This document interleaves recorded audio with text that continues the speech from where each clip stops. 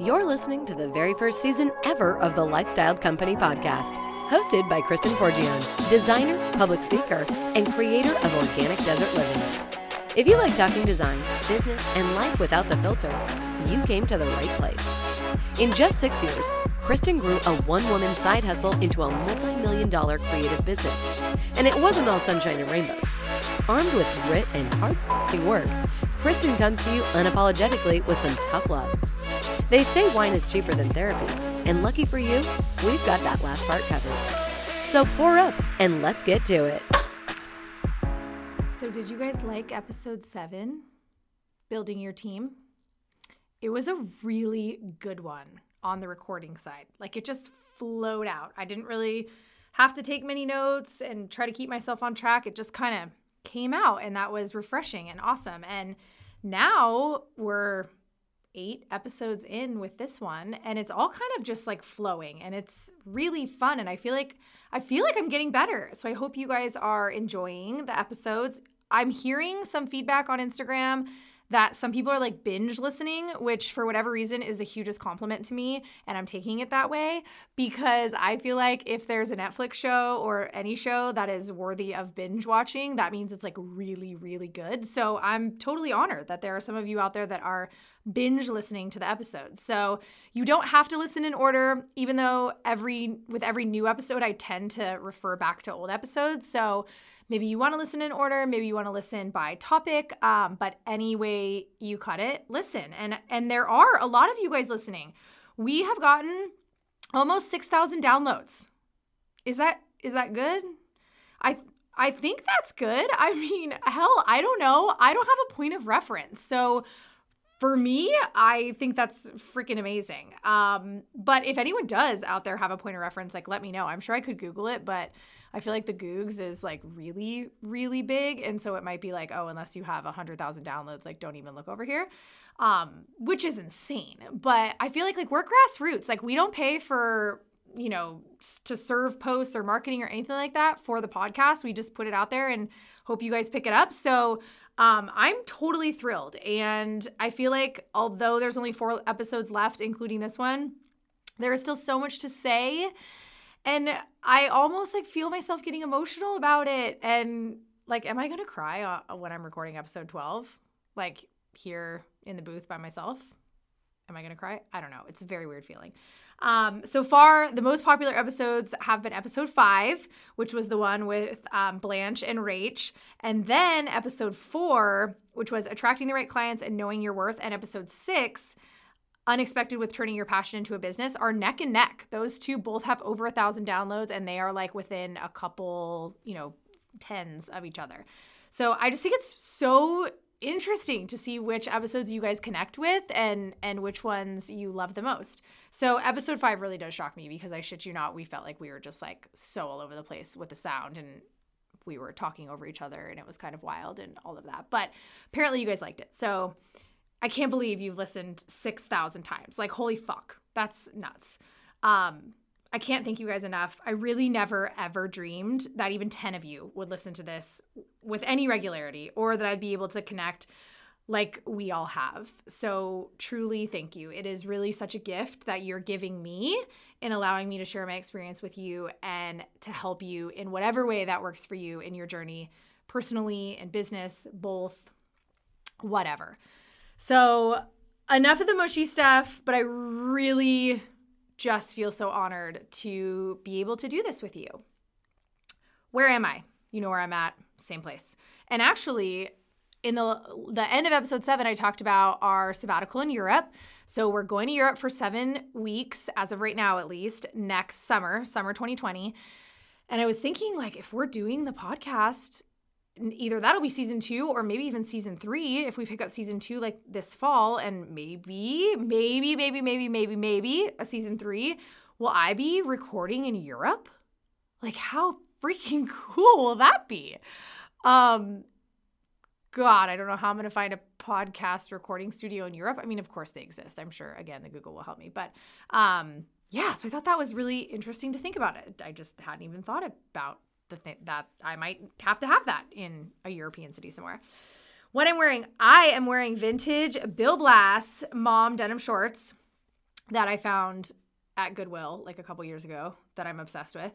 And they are actually so comfortable. And I love that because the shorts that I get, like the high-waisted wedgies or ribcage shorts that I get from Levi's, like, oh my God, by the end of the day, you 100%, and sometimes even by lunch, you have to undo the top button and sometimes even the second. So these are really comfortable, which I really like. And I'm wearing it with my absolute favorite summer top from the shop. It's called Plique, Plique, Plique Spaghetti Strap Button-Down Tank Top. It's $26, like so affordable, and it's got buttons in the front, and it just fits really well, and it's a really good material, so it's still breathable, and it's just a little step up from like a tank top, but it goes really well with everything and is super comfortable, so I totally love it. What am I eating? I'll tell you, I'm eating too many carbs. I've been like a carb machine lately, which also comes with all of the guilt that's associated with eating carbs. And I'm going into a vacation week, so like scary, super scary. But I've been eating a lot of carbs lately. I don't know. I'm a carb person, you guys. How many of you out there eat keto? We try to do this, like, I feel like keto is all the thing now. And we try to do this keto clean pseudo meets like busy working families. So, you know, we eat keto once a week pretty much.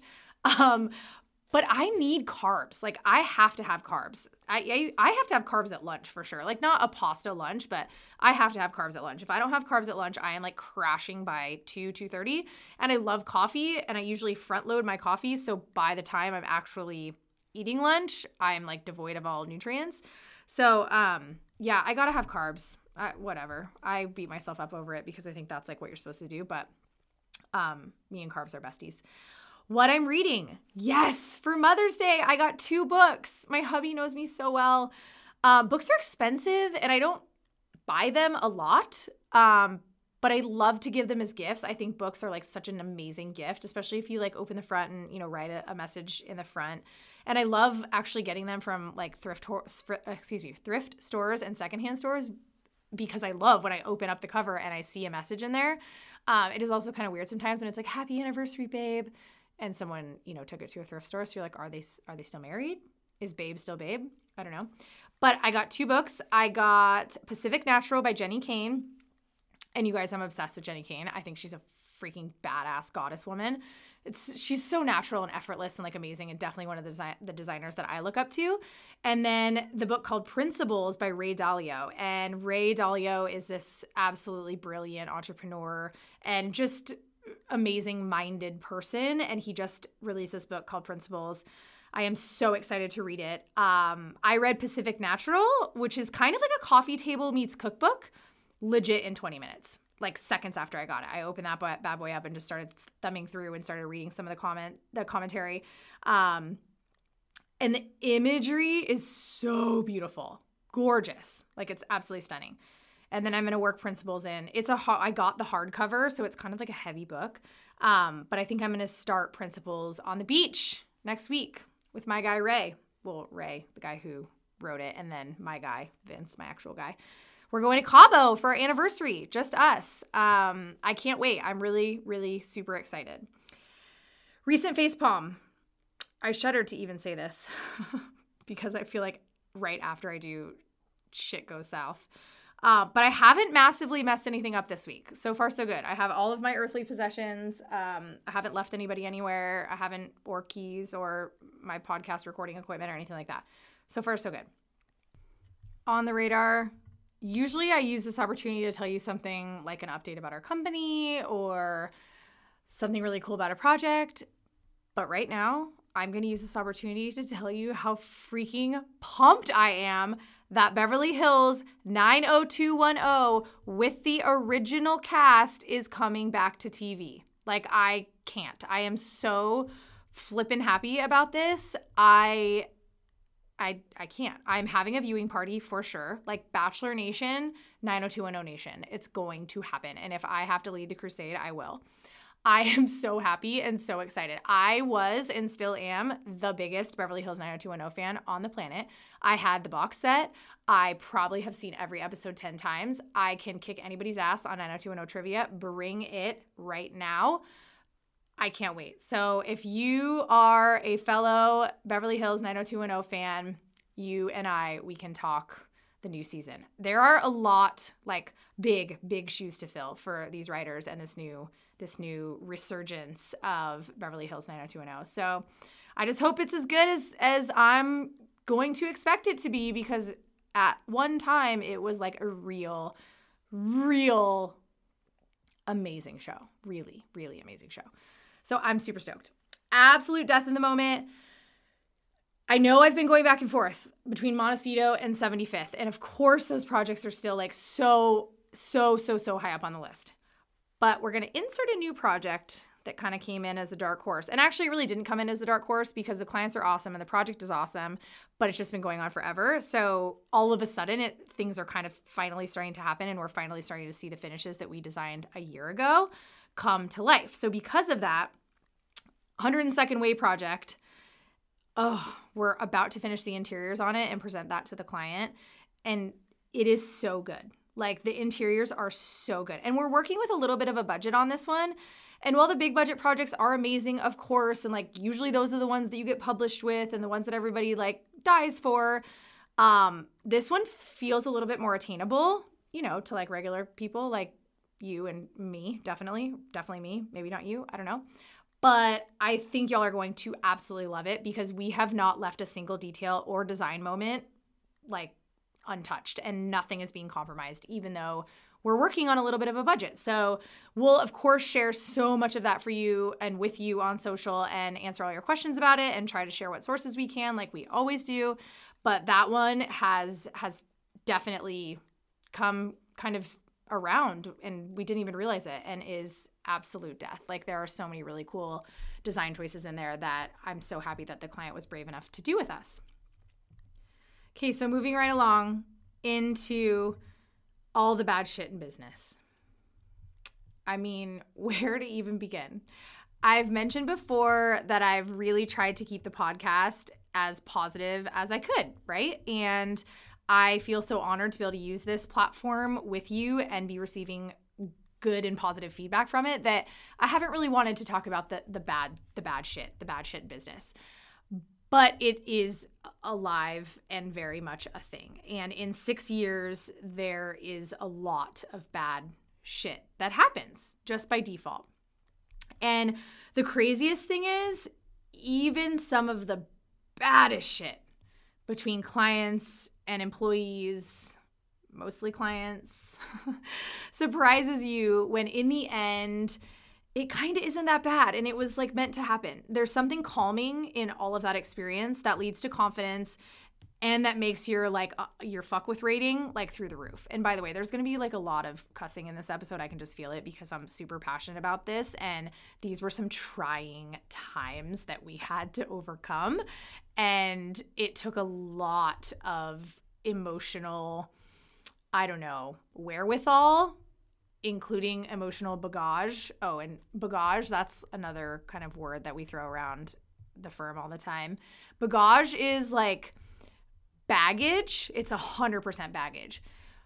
But it's kind of positive and negative. It's like, it's a more complex version of baggage. It's like not drama. It's not like that kind of baggage, but actually it can be that kind of baggage. It's just bagage. It's just bagage. It's the more elevated version of baggage that I made up, that I make up a lot of words that we use all the time, that we're like, oh my God, all the bagage. Oh, and we also say damage instead of damage. So when like a really nice piece is damaged, we're like, oh my God, the damage, like look at the damage. It's just like I don't know, maybe it's a French accent. Maybe I was meant to be in Europe all along. I don't know. But it's got a lot of bagage. Emotionally, it's bad. And so back to the cussing. So I'm going to teach you about your fuck with rating, and your fuck with rating is my version of what happens when you have enough experience that you basically decide you're not going to get fucked with anymore. And it's why, like, our parents are so awesome and badass and like unfuckwithable, right? Because they have decided, and they have been through so much shit. And older people too, and even young people. Like, I think that I'm young. I'm relatively young. I'm young, right? I'm 35. I still got a lot of living left to do. But I'm 35, and in the last 6 years that I've been managing this company, I've experienced some shit, and that makes your fuck with rating high, at least for me. And so it builds confidence. I could just keep on going with that, but I won't. So this is a highly anticipated episode, and with all of the comments and messages and feedback that I get, a ton of it is centered around all the bad shit in business, stuff people don't want to talk about, and stuff that's uncomfortable and controversial, and things that people have totally opposing views of. And maybe you've been on the client side before and that sucked for you. And maybe you've been on the provider side before, the designer side, the creative side, the account manager side, whatever. And that sucks too. And there's just like a lot of sides, and definitely at least three, like your side, their side, and the truth and what actually happened.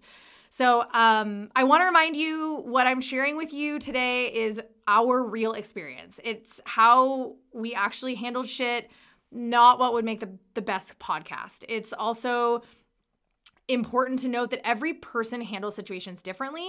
So while these are the real details of the situations for me that happened in my life and in this business, it's totally my opinion, my own opinion, and my experience, and nothing more. And I'm hoping that you can learn from it.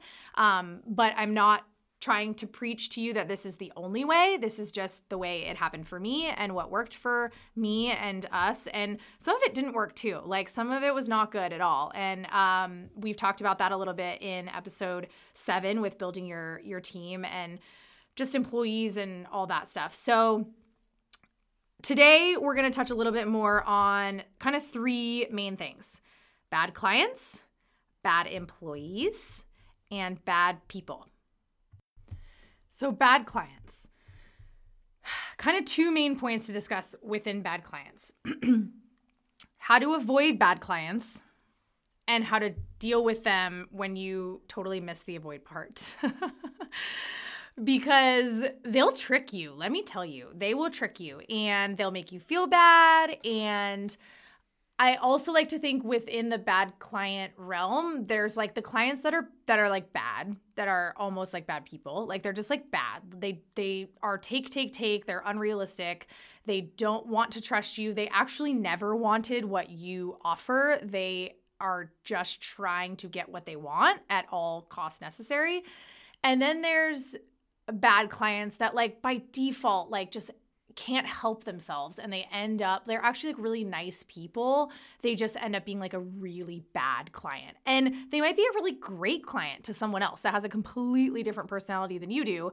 But for whatever reason, for you and working with you and your business, like this is just a bad mix. This is like oil and water type of thing. Matches and gasoline, you know what I'm saying. So how to avoid bad clients? For me, and for most people starting a business, or if you are in a decision-making position within your company, for most people in the beginning, you're gonna take bad clients. And instead of beating yourself up over it, like most entrepreneurs or people that are in charge of taking on clients do, you just kind of have to get okay with the fact that it's the rite of passage. It will happen because it almost has to. It kind of has to happen for you to be able to gain that experience and that perspective and that knowledge to know what to look for. Unless you're one of the really lucky ones that can listen to this podcast and listen to the other decision makers and circle, of influence people in your life and avoid those mistakes. For most normal people, that's not possible. Like you can tell me 1,000 times not to touch the burner, but I'm totally going to touch the burner. And then I'm going to be like, oh my God, why didn't you tell me? And you're going to be like, I did tell you. And that's just kind of like the way the cookie crumbles with human beings in general, especially self-gratifying, instant gratification, this kind of era that we are living in right now. So for me, the tactic that has worked the best in avoiding bad clients is some very basic principles. 1, we have to have an organic connection. I talk about it all the time. We have a client creed on our website. We have to have an organic connection. We have to genuinely like kind of hit it off. It's like a first date, right? And you only get one time to make a first impression. And sometimes that first impression isn't even when we're face to face. I can usually tell in someone's very first email exchange if I'm going to like that person. And yes, that is really assuming and could be stereotypical or typecasting in some way. But I can usually tell in the little part that we allow client inquiries to come through where they can free type. I can usually tell what kind of person they are. Do they talk in a way that I think is funny and yet respectful? Do they seem like they have realistic expectations? Can they convey their thoughts clearly so I can understand what's happening? Because that's a huge one. Communication. Did they follow directions? Did they fill out the thing correctly? Like all of those little things help to contribute to the fact of trying to figure out if we're going to be a match, right? So is there an organic connection? Can I feel the organic connection from that very first kind of exchange via email? And then I can also tell from an aesthetic standpoint, are we an aesthetic match? Do I like what you like? And we've talked about this a lot on the podcast thus far, and I talk about it a lot on Instagram and in stories, and I believe really strongly because I really feel like once I put these parameters kind of in place, knock on wood, some of the bad clients and the bad experiences kind of stopped happening. So do we have an organic connection? Do we aesthetically match? We talked about, is the client realistic? Is the client realistic? Is what they're saying and what they're showing you, and in all parties. Sometimes husband and wife are a team. And unless like wife is like, hey, I'm paying with this from my inheritance, from my whatever, or my divorce settlement or my or whatever, unless it's like some really different situation, for the most part, there are two sides to that. There's husband and wife or husband and husband or whatever, whoever the decision makers are, they have to be aligned. And so if one is telling you one thing and one is telling you another thing, or what they're telling you via email, and then what happens when you show up to the consult, this has happened, you guys. We have had, oh yeah, we have this kind of budget with this kind of scope, and this is what we want to do, and we're so excited on paper. And then we get to the consult and the husband is there or the wife is there or whatever. And it's like, he didn't even know we were coming. I'm not exaggerating. And he doesn't want to spend that kind of money on us at all. And maybe on the renovation, but definitely not on us. Like, he does not find the value. He is not drinking the Kool-Aid. And that's his prerogative, but it certainly doesn't work for me and my business model, and can definitely set you up to have a bad client experience. And that, in that situation, that is kind of one of those default type of like, they're probably really nice people, but they're not communicating. And because of that, we're going to get put in the middle, and I don't want anything to do with that. And I said that truly right there, right then. I was like, it seems like you two are not on the same page. And because of that, I think there's a lot of details that you need to work out before we're even talking about what color tile or what type of tile material we're going to put on the backsplash. This next criteria, if you will, is kind of a new one that I now feel is a big one for us. Do we communicate the same way? Do we like to communicate the same way? We have found, based on the way that our days play out, email and text messages work really well for us. Specifically for me, because I am usually with someone else, or I'm jetting to someplace else, or I'm multitasking in some way that I can't have a conversation on the phone. I also hate the phone. So that's like another thing that I want to work on, and is my New Year's resolution pretty much every single year, that I'm going to get better at the phone. But I'm not a phone person. Like, I don't like to talk on the phone. So it wouldn't make sense for me to have a client that exclusively wants to talk on the phone.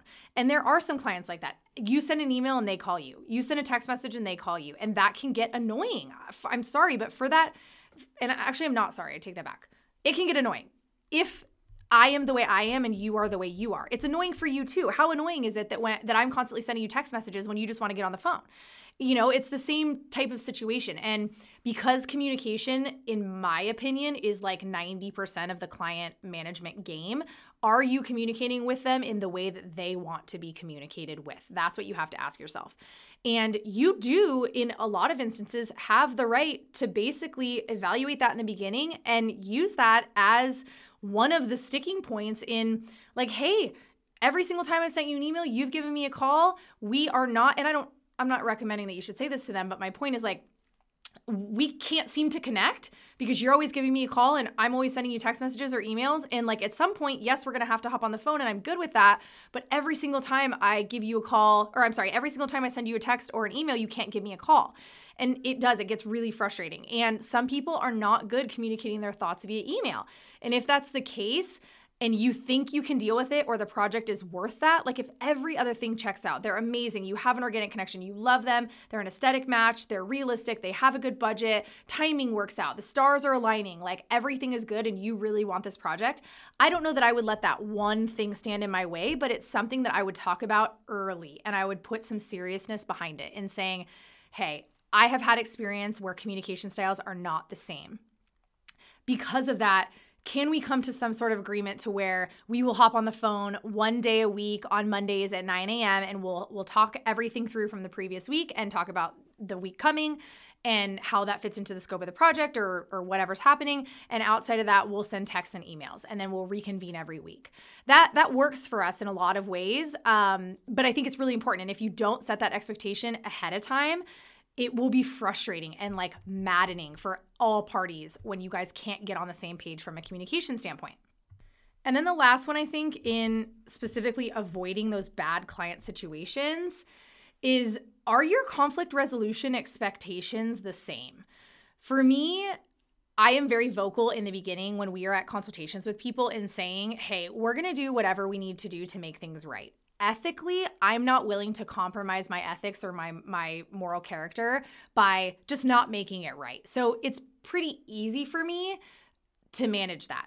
However, there are going to be instances where you get wrangled in by default because some asshole contractor did something or whatever, and you are now having to pay the price for that. Is the client's expectation of how you handle that the same? And it's a pretty easy conversation that just talks about, hey, let's talk about this situation. If this happened, this is what I would plan to do. Do you feel like that would meet your expectation? And it's usually a very quick, easy conversation that's like, oh yeah, for sure, that'll never happen, no problem.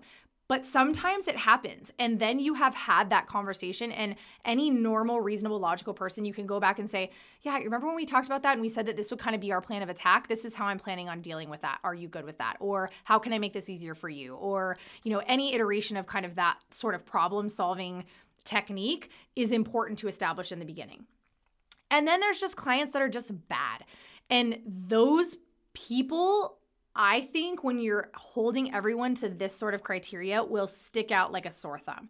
You will either not have an organic connection, you will not have an aesthetic match, the client will not be realistic, they will not communicate at all, or they will over communicate, or they likely are not communicating in the way you want to, and there is conflict early, and there's drama early, or there's something that just like seems off early.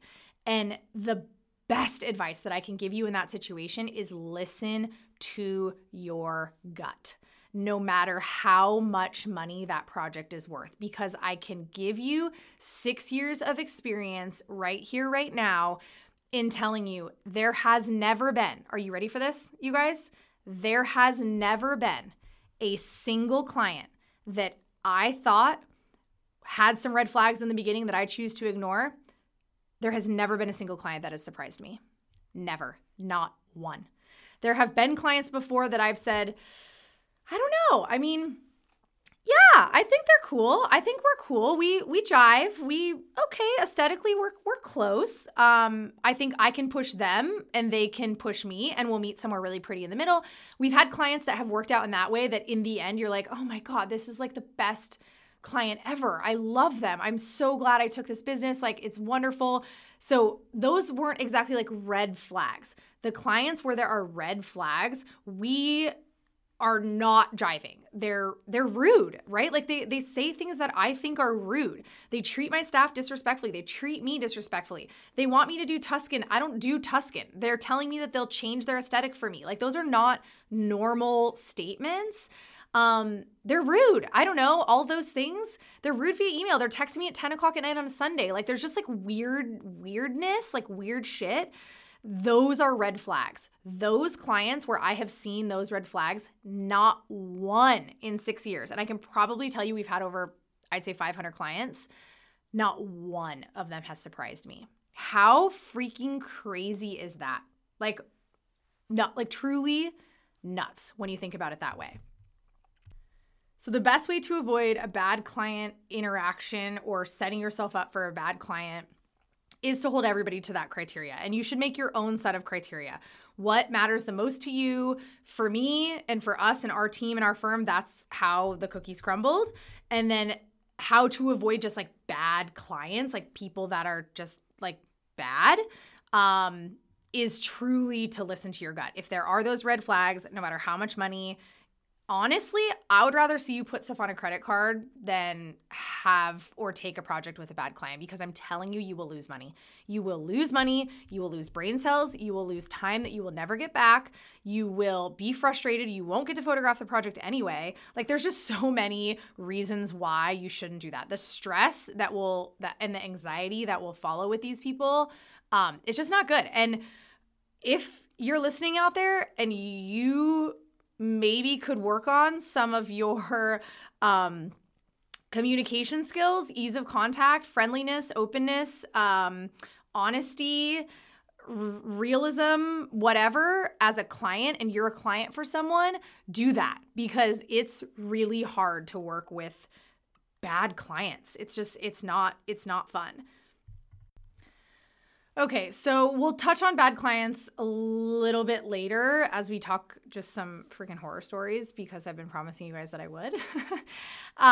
Let's talk about bad employees. And we have all had them, and chances are you're always going to have bad employees. And I got some really good advice at one point from a client that I actually had to break up with. They actually, I think, wanted to break up with us. If I remember correctly, they wanted to break up with us because we had a bad employee who was not managing the project correctly. I wasn't giving it enough attention.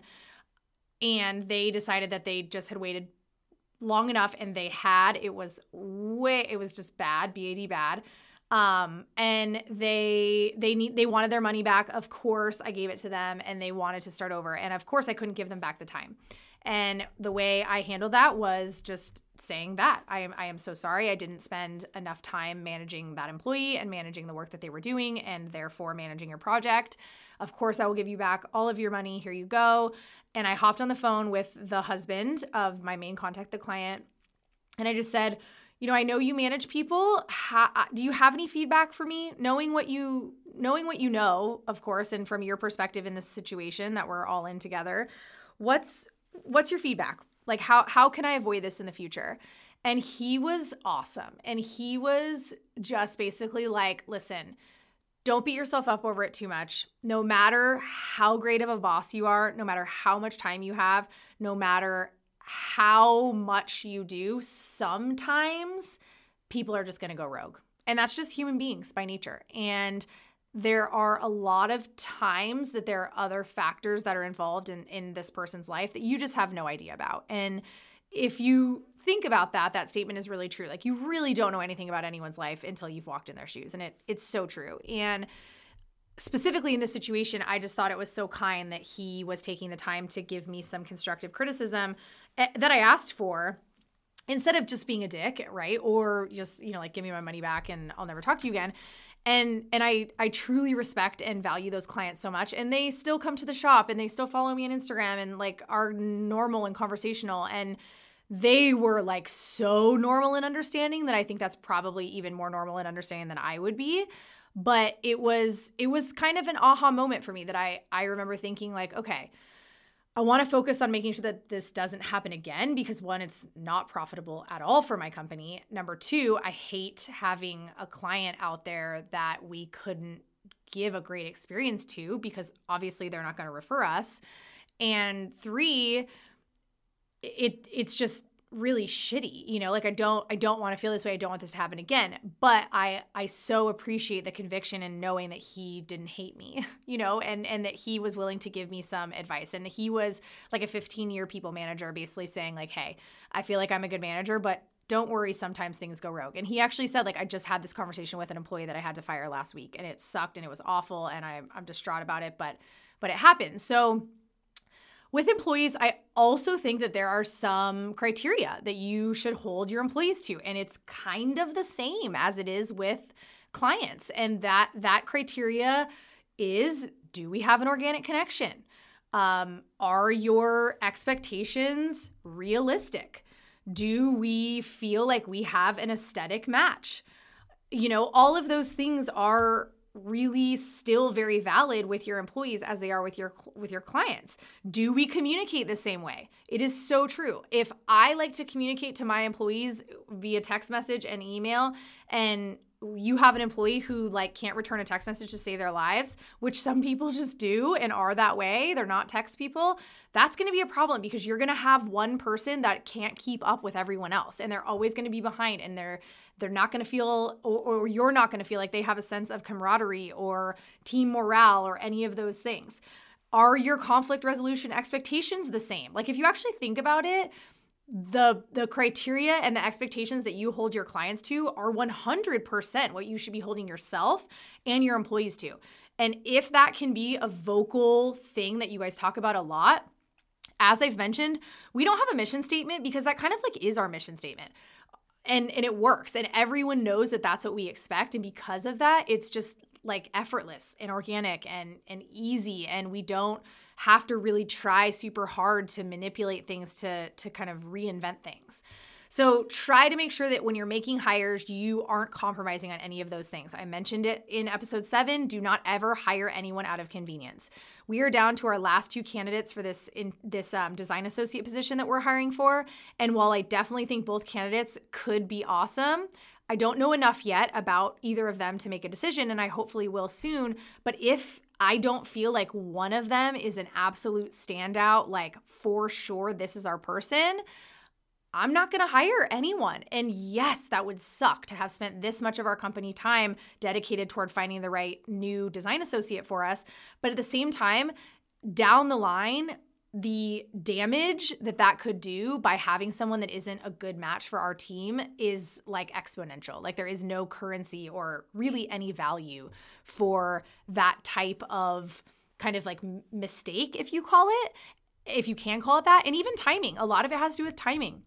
The person that I'm hiring now may not have been the person that I would have hired if I would have had this position available 6 months ago, because even 6 minutes ago, everything has to do with timing, and everything changes in that way. So don't hire somebody out of convenience. If you end up with a bad employee, which I have mentioned I have had, and obviously I hindsight's 2020. I like to say oh my God, of course I should have seen that coming. Barb, you're an idiot. Why did you do that? Why did you let that happen? Life just isn't like that. And when you care deeply about people, and when you do take the time to hold people to this criteria, and you feel like it's a good match, and sometimes they trick you, they interview really, really well, and then 2 months in, you're like, what the hell? Who is this person? This is not the person that I interviewed. Or they look really good on paper, and then when they're in front of the team or in front of you or in front of clients, they can't get it together. All of those things exist. In that case, there is that moment where you're oh my God, is this coachable? Or do I need to let this person go? And I think in that situation, I always default to the coachability of a person. I'm going to try. I'm at least going to try so that I know that I gave 150%. I'll give you an example. The last person that we really had a huge issue with, that was a long time coming. And I made that person several offers to allow them to exit our company gracefully. And I kept, I'll give you an example of an offer for real, since we're laying it all on the line here. I met with that person and said, hey, I care about you. I want you to be happy. I feel based on just everything that's happening in your life right now, this is not a good place for you. Things are not good right now. I care about you. I want to be friends after this. I will give you a month's notice. I will give you a month paid, and you can go out and interview, and you can find the right fit for you, and you don't have to lie to me about having a doctor's appointment and interviewing on company time, and it doesn't have to get weird and secretive, and you can say goodbye to our clients, and you can gracefully say hey, I'm exiting, this is where I'm going, I'm making a move. We can talk about it on social media. We can show that it doesn't need to be catty. And then when you get a new job that's better for you, that you think is better for you right here, right now, we can go out on Friday and celebrate with cocktails. That is how it happened, you guys. And she looked me in the face and was like, oh my God, I would never do that to you. I never want to leave. I love you. I love this company. I love our clients. I'm so happy. Yes, I've had a rough patch, but I'm going to get through it. I'm going to change. I'm so thankful for you and grateful for the opportunity. I don't know what my life would be without the lifestyle company, blah, blah, blah, blah, freaking blah, over and over. Like this happened like I'd say a good 3 times of like come to Jesus conversations that I'm like, what the fuck? Like, why do you keep doing this? Let me coach you. Let me remove all of your responsibilities. Of like the 10 things that she did, I literally took 6 of them away. So all she had to do was focus on 4 things. Mind you, it was also during the holiday season. So because of that, I was really feeling guilty about like, oh my God, how am I going to fire this person like around Christmas? Like I'm not firing someone on December 20th. Like I am not having that bagage on me. I'm not dealing with that. So I let it keep going, and I kept trying to coach her, and I kept trying to give more. And I can honestly say that I spent more dedicated time trying to coach her through what I thought was a totally coachable moment than I have all of our other employees ever combined. Like combined. It was a serious difference. And it's when other employees are noticing it and talking to you that it starts to become like, wow, okay. And now I look like an idiot. And that I have no patience for. Like here I am trying to give everything that I have literally inside of me. Like you're my child, like you're one of my own. And now you're making me look like an asshole. And that I'm not cool with. So, and I can't get into much more detail, but it was just bad. It was just really bad. And then she ended up quitting via text message while I was on vacation with my husband. Never gave notice. It was just like the weirdest, most bizarre thing after a year of employment and like a lot of really personal time together. It was just really weird and terrible and bad. So, but I knew that for my own personal growth and for my own position as the business owner of this company, the creative director, and as a boss, as a growing boss, I had to feel like I gave 110%. And that's kind of how I got through it. It was freaking awful, and I have PTSD from it, and it was not anything I ever want to live again, and she cost my company, I'm going to go with, on a conservative estimate, $20,000 to $30,000 over the course of her employment with us, and us having to eat the cost of things, refund design fees, try to fix things, spend additional man hours changing and fixing and repairing and all of those things. I would say it was probably more like upwards of $30,000 that employee cost our company. And obviously I would want that $30,000 back if I could. And I would probably definitely look at some of the red flags and some of the indicators earlier. But I wasn't going to stop in that situation as her boss until I felt like I'd given 110%. And then ultimately it ended anyway, and it was kind of like, oh my God, that's awful. But now I have all that experience to be able to say like, okay, so these are the things that we're not going to do. And these are the things that we're not even going to like look in that direction, because I think that's where some of those bad habits and some of that power that I inadvertently gave her came from, is by kind of ignoring some of that stuff. So there's employees that are coachable. When you coach them, it's still going to turn out bad. And then there are employees who are coachable that end up really surprising you, and they rise to the occasion, and you're like, wow, I cannot believe how amazing you are. And thank you for taking my criticism, and thank you for handling it with such grace, and thank you for making changes, and thank you for keeping me in the loop. So the answer to that is like both. Some of them are coachable and some of them are not. And I really feel like if you're in a small business and you've got an intimate number of employees around you, you're just going to have to give it a try and see how it turns out, and be kind and be strategic and be clear. Like put expectations in writing, make sure that you are not letting the emotion take over, and give them grace, all of those things. Like be real, be realistic, be compassionate, and hopefully you'll turn out kind of on the other side of it. I also have some employee stories that kind of go into bad people, if you will, at least. And I hate that like verbiage, because I feel like I don't know, bad people, some people are just really bad, but are they like really bad people? Like, are they capable of like killing someone? I sure hope not. But that's like a bad person, and then there's just people who make like really bad judgment calls that you're like, I'm sure you're fine. I'm sure you're decent. I had one situation where someone was like particularly godly, and they actually ended up getting fired because they lied to a client and then like came to work and kind of laughed about it, and then went and started their own design firm, full well knowing that they were violating their non-compete clause. And like, it just got ugly and weird, but like, yet they were so godly. So that was like really very contradicting and weird. And I was like, what do you mean you're lying? And so it was just like, there's just really fine line, I think, between like really bad people and like people that just make really bad choices. And I've been one of those people. Like, of course, in my career that I've been working as a professional since I was 17, of course I've made bad judgment calls. And of course I've had a boss actually say to me like, oh, Kristen, or about me, I hate when good people make bad decisions. And that happens. And the difference is really how you handle it. And as a boss or as a person in your role who has authority over other people, you have to just try to keep it clear and concise and authentic so that everyone can learn from the situation and move on. Okay, so continuing on the bad people route. A ton of the questions that I get all the time are about contracts and non-payment, and have you ever installed something and the clients hated it and you had to take it all back, and how much did that cost you? And have you been sued? What did that look like? Influencer fraud. That was, of course, awful. And we talked all about that in episode 3. What was that like? How much did that cost you? And if you're doing like the math, like it's a lot of money that these things end up costing you. And these are all like real adult type of things. And I'm going to give you a really basic, like non-brilliant practice that you might want to do that I never did, that I wish I did, that now I have worked into my business. But if I would have known earlier, it would have helped things, I think. Start your own bad shit in business fund. I'm not even kidding. Just start trying to take even 5%, which sounds like a lot, but auto transfer 5%, or your credit card rewards. That's another really good place. Take your credit card rewards or transfer 5% of your revenue into an account that is a bad shit in business account.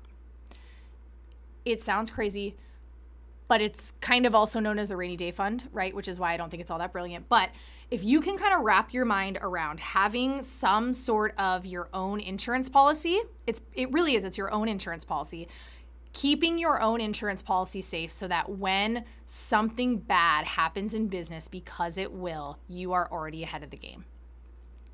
I think it's a game changer. I really do. If I would have had that, I think making some of those calls in business would have been easier for me. I never got myself in financial hot water. Our company is completely self-funded. We've never taken out a loan or had a capital injection or investment or anything like that. But I do feel like when you're beginning, you hang on to every dollar, every dime, every penny. You hang on to everything. And so I think because of that, you tend to put up with things for maybe longer than you normally would. And so if you had your own insurance policy called Bad Shit in Business Fund that you were able to fund yourself, you might look at a client and for whatever reason, just say, because of all of the parameters in the situation, you know what? This is just not a match. Like, and again, for you to do this, things would have to be pretty bad. But I have heard from other designers say, like, I had to keep going because I couldn't give them their money back. Like, their design fee was already spent, and I deserve that money, and I already spent that time, and blah, blah, blah, and it's mine. And I get that, and I think you're right.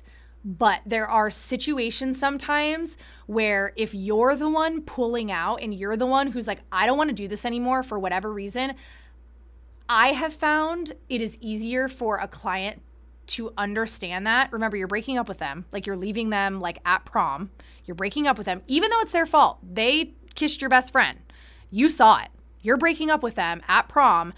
It is just easier for the rejection for them to get their money back. And I'm like, listen, I don't ever want someone to be like, oh yeah, she kept my $3,000. Oh yeah, she kept my $10,000. Oh yeah, she kept my $20,000. Even though the time is gone, the time is spent, it's mine. There are so many, different situations and different like characteristics of like this nasty, ugly, gross, bad situation that, yeah, the money probably is yours. And yeah, you probably should keep it. But because of everything else and how bad it is, if you had your own insurance policy to just be able to say, you know what, I'm going to draw from that insurance policy. Here's your money back. Let's go our separate ways. No hard feelings. I wish you nothing but the best.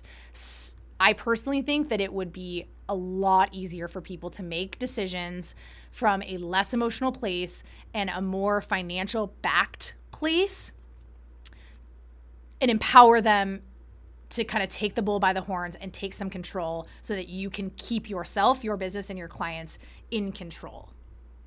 So part of what the Bad Shit in Business Fund will help you with are the bad people in many ways, right? It'll help you when you have to give a design feedback or a fee for a photo shoot, or whatever your creative business or regular business or not creative business or your accounting firm or whatever is. It will help you when you have to make those decisions. And I feel like it will help you not hang on to every dollar or penny in an emotional way. You can just kind of like, it is what it is. Yes, I'm giving money back, but it's my own insurance policy that I'm self-funding, which I like the idea of.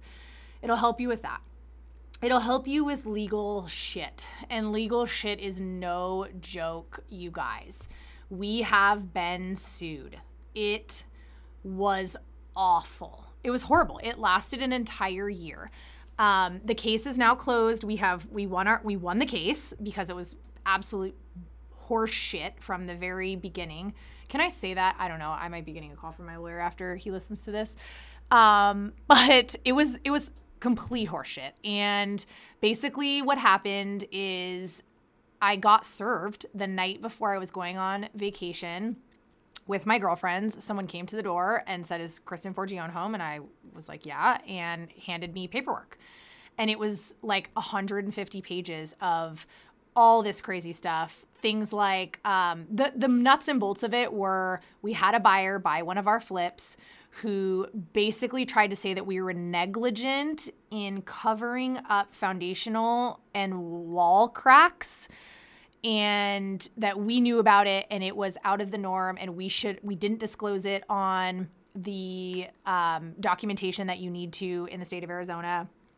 And because of that, he was suing us. And it was a safety issue, even though no one had ever gotten hurt. And that's basically where it started. And then there were other claims in there, like that we were impersonating a person, like that the Lifestyle company was basically like a front, and that we weren't a real business, which was completely comical.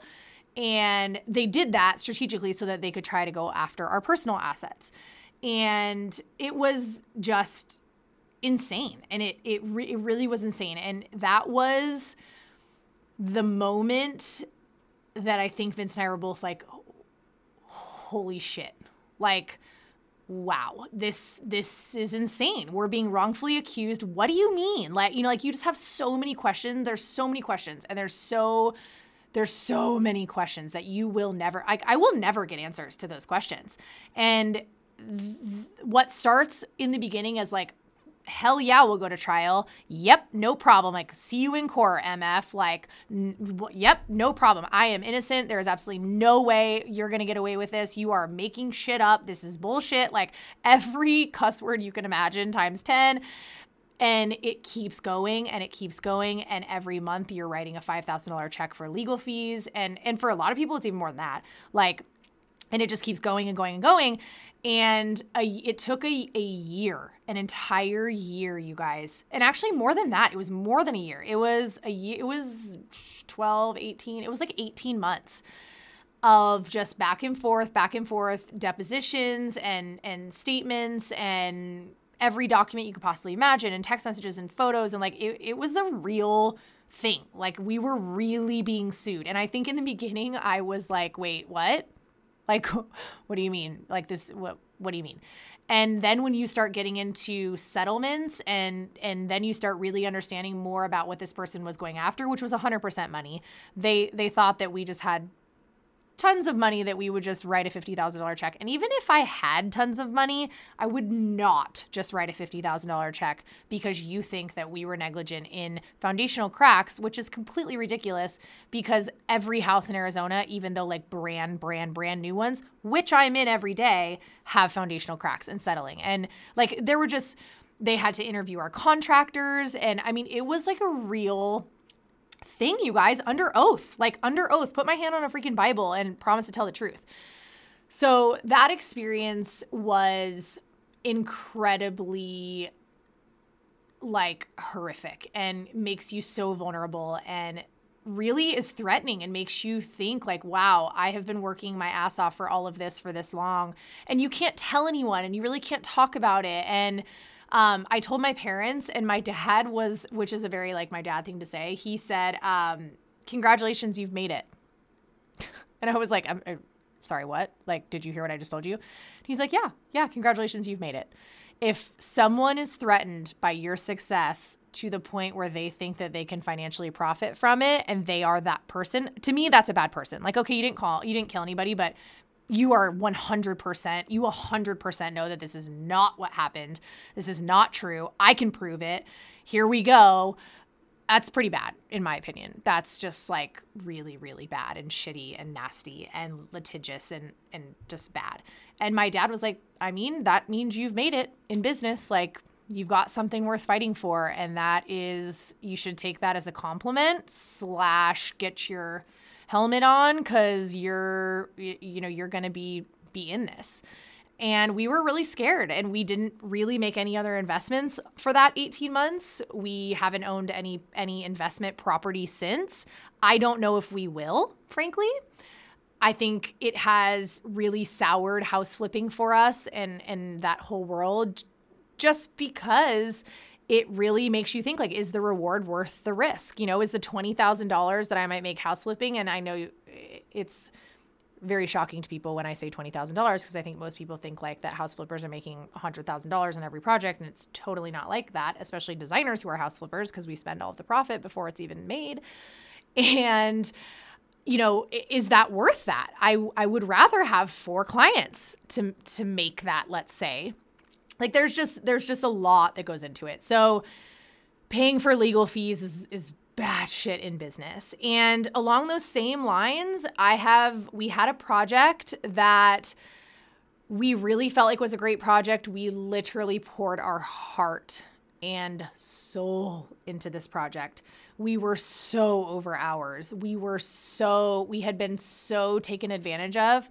And they basically decided when we were $25,000 over budget that they didn't want to pay the bill.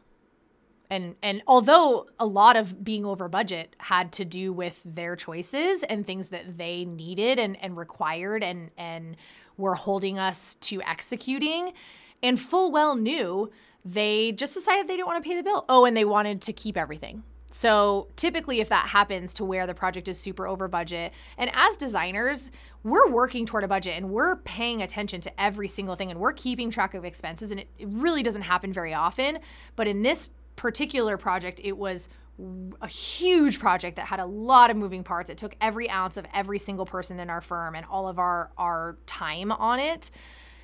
And we were working toward a really fast approaching deadline, and there was a lot riding on this for our clients and for us. We are designing to the level that our portfolio requires.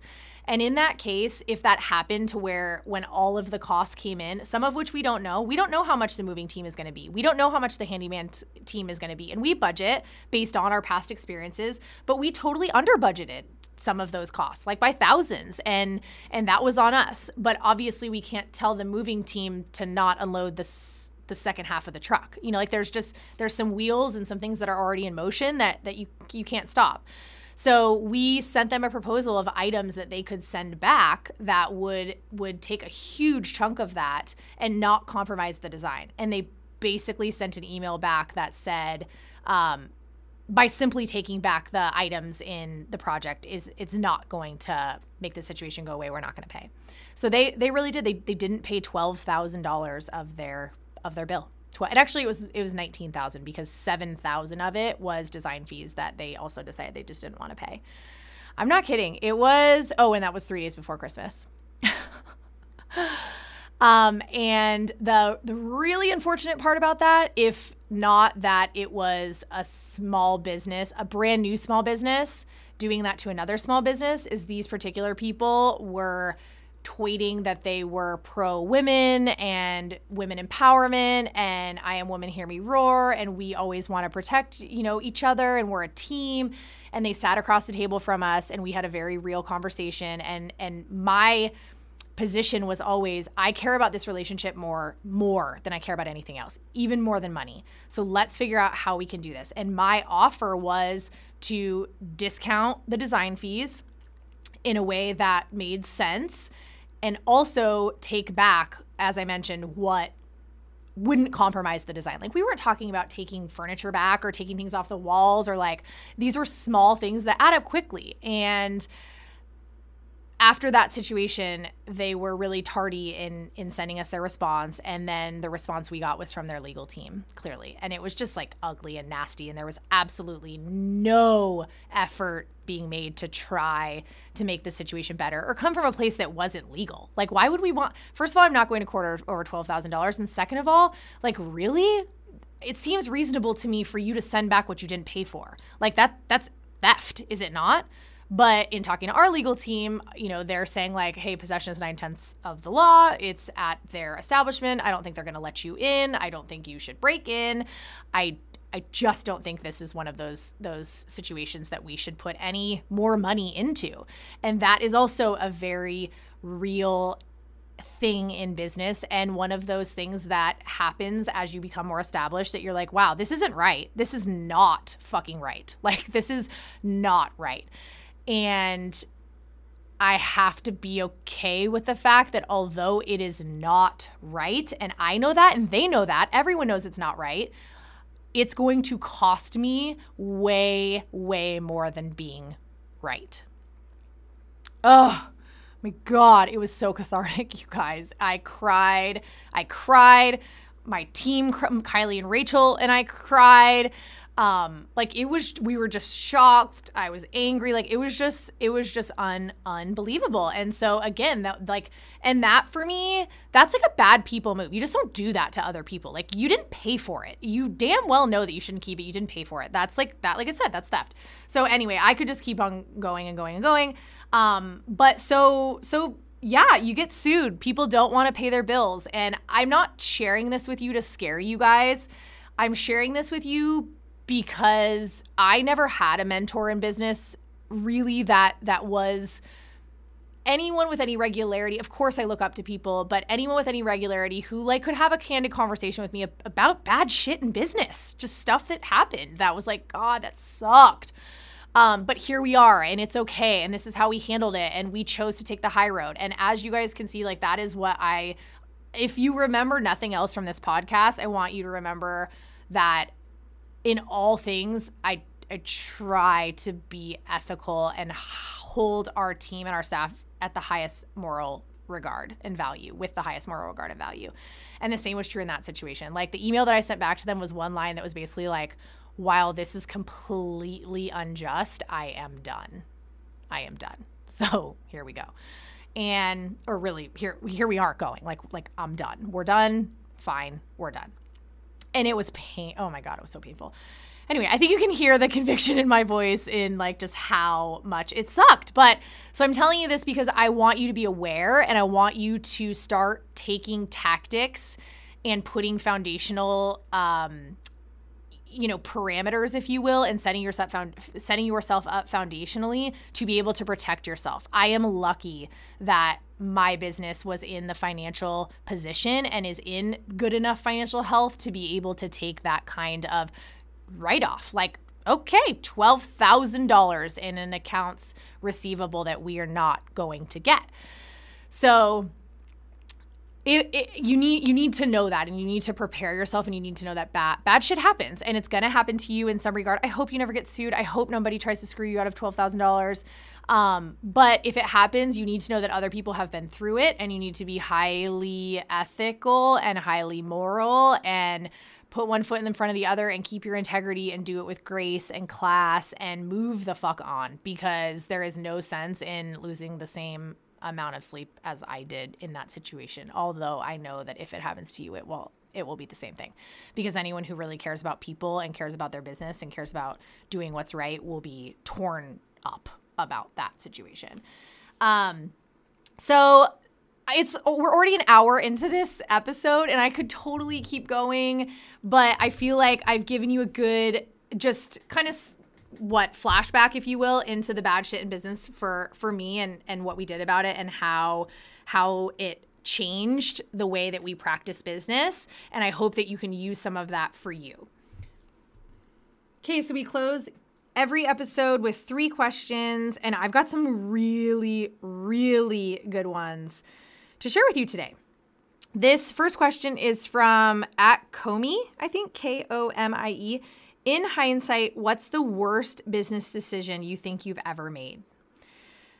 Great question and perfect timing, because I truly believe, and I really thought long and hard about this. And yes, there's been, like I've already mentioned, like some questionable hires and some questionable clients and some questionable projects and some questionable contractor choices and some things like that. But I truly feel like the worst decision I ever made was specifically around that last situation I was just talking about with the client and the project that didn't want to pay their $12,000 bill. And they didn't want to send anything back. And actually it was a $19,000 bill. We already went into that. But the decision that cost me the most was the moment that I decided to put the health and the wellness of their business in front of mine. And what I mean by that is there never should have been an opportunity that we were $25,000 over budget. Never. Like, it never should have even been able to get to that point. But what I did was I kept putting their requests for $2,000 worth of window treatments and an extra large calendar and a this and a that and all of these things. I never should, and it has to be done by this date, so we have to pay for this. And I never should have kept allowing those requirements to keep piling up in a way that we weren't accounting for them fast enough so that we could stay ahead of it enough to say, we're over budget. We're going to be over budget. I am not going to continue to fund this project, which I did. Like, my bills were paid. So while they didn't want to pay their bill, my bills were paid. So I was virtually fronting the cost of their project, which in turn made my business incredibly vulnerable. Like, again, what if I didn't have the financial health to still be able to make payroll, which is a very real situation for a lot of small business owners. They, especially in the beginning, they are going paycheck to paycheck and their employees are going paycheck to paycheck because everyone's going paycheck to paycheck. And like, it's nowhere I ever want to be. And I really made a bad judgment call in putting their business in front of mine. And I basically looked at it as like, this business is opening. We have to get it done by this time. Oh my gosh, think of all like everything that's writing on this. Think about the press eyes that are going to be on everybody. Think about all the positive notoriety that we're going to have from this situation. And all of those things should never have outweighed the wellness and financial position that my business was put in from it. So really, I blame myself completely for that situation because I put their business and the perception of it and the requirements that they had above my own. And while, of course, clients come first, they're kind of 1A, B, and C. And for me, it's our employees, 1A, our business and protecting it, 1B, and our clients, 1C. And maybe that's wrong. I don't know, but it works for us and it works for our clients that are happy with us and our process. And it allows us to be completely transparent and it allows us to continue to learn from mistakes and keep going. So as usual with me, a very long-winded answer, but the moment that I put someone else's business and the wellness of it ahead of my own is definitely the worst business decision I have ever made. Okay, question number 2, and this made me laugh, from Coco7861. The ugly part of staying on budget when you have access to all the things. I thought that was so funny. What helps us most with that is the budget's the budget. So, you can maybe stretch it slightly, but you really need to be steadfast in staying on budget, because no matter how hard you try to stay on budget, you're going to go over budget, pretty much, is the reality of the situation. And just because you have access to everything doesn't, or you work with a design, like if you work with a designer, you probably do have access to a lot of really good resources.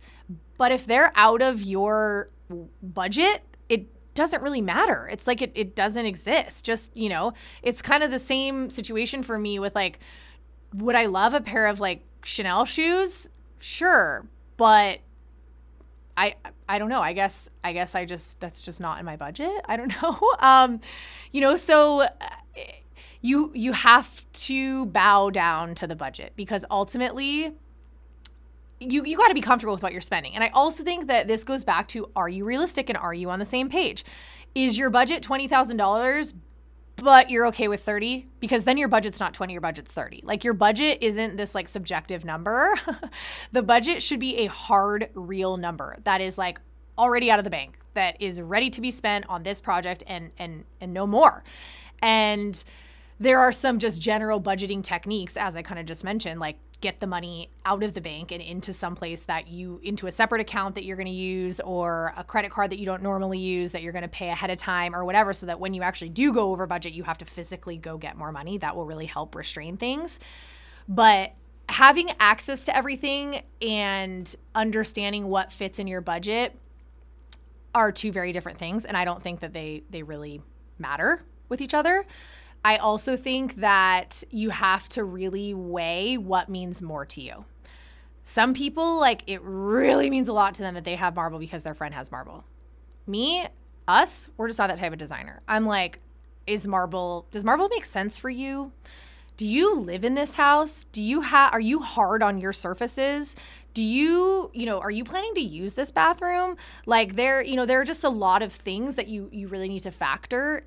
And if after factoring all those things, it still means a lot to you, and you have to work within a budget, I would wait until you can have what you want. Because if you're that type of consumer, you probably aren't going to be happy until you have those things. And in that case, you shouldn't contribute any money until you can do it the way you actually want to do it. Does that make sense? I feel like I don't even know if that was a good answer to that question, but that's the first thing that came to mind. Okay, last question, and I promise I'll let you go because I think this might be the longest episode we've ever had. The last question is from Morgan Maloney. Hi, Morgs. I know Morgan. And she asked, what if someone hates the outcome? ? Have you had to reimburse folks? I have never personally had anyone hate the outcome. And I think that part of the reason why that doesn't happen to us, and this is also a question that we get a lot, I think that part of the reason why that doesn't happen to us is because we hold our clients very accountable. And I should go back. Has someone sent back a vase or something, or like pillows that they didn't like, or, a piece of art? Yes, for sure. I don't consider that like someone hating the outcome. You know what I mean? I think if someone hates the outcome of the design, you definitely did something wrong, and you should 100% hold yourself as their designer in some way accountable. I mean, if they're nuts, were you looking at what I was sending you? I don't know. I feel like that is like crazy. With our design process, at least, that would happen. So just a really quick glimpse into how we design. We do a client questionnaire. Then we do a Pinterest board that the client is pinning to. Then we meet with the client. We have a design meeting and we say, okay, this is what you wrote on the questionnaire. This is what you showed us on Pinterest. This is the vision that we see for your house. These are the types of things that those 3 vehicles are telling us. Let's talk about that. Then we go design. We talk about budget, of course, in there too. Then we go design. Then we present the design. Then the client has the opportunity to go through every single piece that we have designed and click through links and understand the material and the construction and the price point and the size and all of those things. Then once they do that, we go and we're measuring for everything. We're making sure it all fits. We're saying, hey, actually, we think that chair might be a little bit too big now that we've got all the pieces in. Let's go to a smaller chair. Great. Then we're all working toward what we call the final design. So the final design is the opportunity for them to look everything over one more time, really understand everything. Then they fund the project. Once they fund the project, we start ordering everything. Once we order everything, we install. Once we install, we show them the space. They cry, we kiss babies, we pop champagne. At that point, if you are like surprised by what you're getting, that would be weird because you have had like 7 times to look at your pieces, and you've had a lot of experience, or you should have. If you didn't, if you just like never read anything that we sent you, or never clicked on a link, or never understood anything, which we ask, like, hey, did you get a chance to look through all this stuff? We ask every single time. You lied to me when I asked you that. Like, gosh, I don't know. I mean, contractually, you own everything that's in your house. Obviously, I don't want a client that hates what we did. Like, that would be awful. So the answer to your question, Morgan, no, that has never happened to me. Have we had an accessory or 2 come back? Yes. There have been a couple projects where, like, although the client gave us a budget and we were within that budget, what they found value in where we spent it and what we found value in where we spent it were very different. That was a weird situation. Guy brought a bunch of stuff back to the studio on like a random Saturday. Very weird. Very, very, very weird. But so that's happened, but no, it's never happened to us. And I think that is 100% because of our design process and how accountable we hold our clients. There really shouldn't be any real surprises when you're designing someone's home. So, woo! Episode 8, all the bad shit in business. That is it. I love you guys. With 6,000 downloads, we have like 100 and something reviews, but I would love if you guys would take the time to rate and review and send me a DM on Instagram. Tell me if you're liking it. We are really still in that like very fine moment of trying to figure out if we're going to end up doing a season 2 and what that would look like and what those episodes would look like. So we are more than happy to hear from you. And by we, I mean me, because for the most part, I am the one that's receiving all of the feedback. Send me an email, send me a DM. Can't wait to see you guys next time.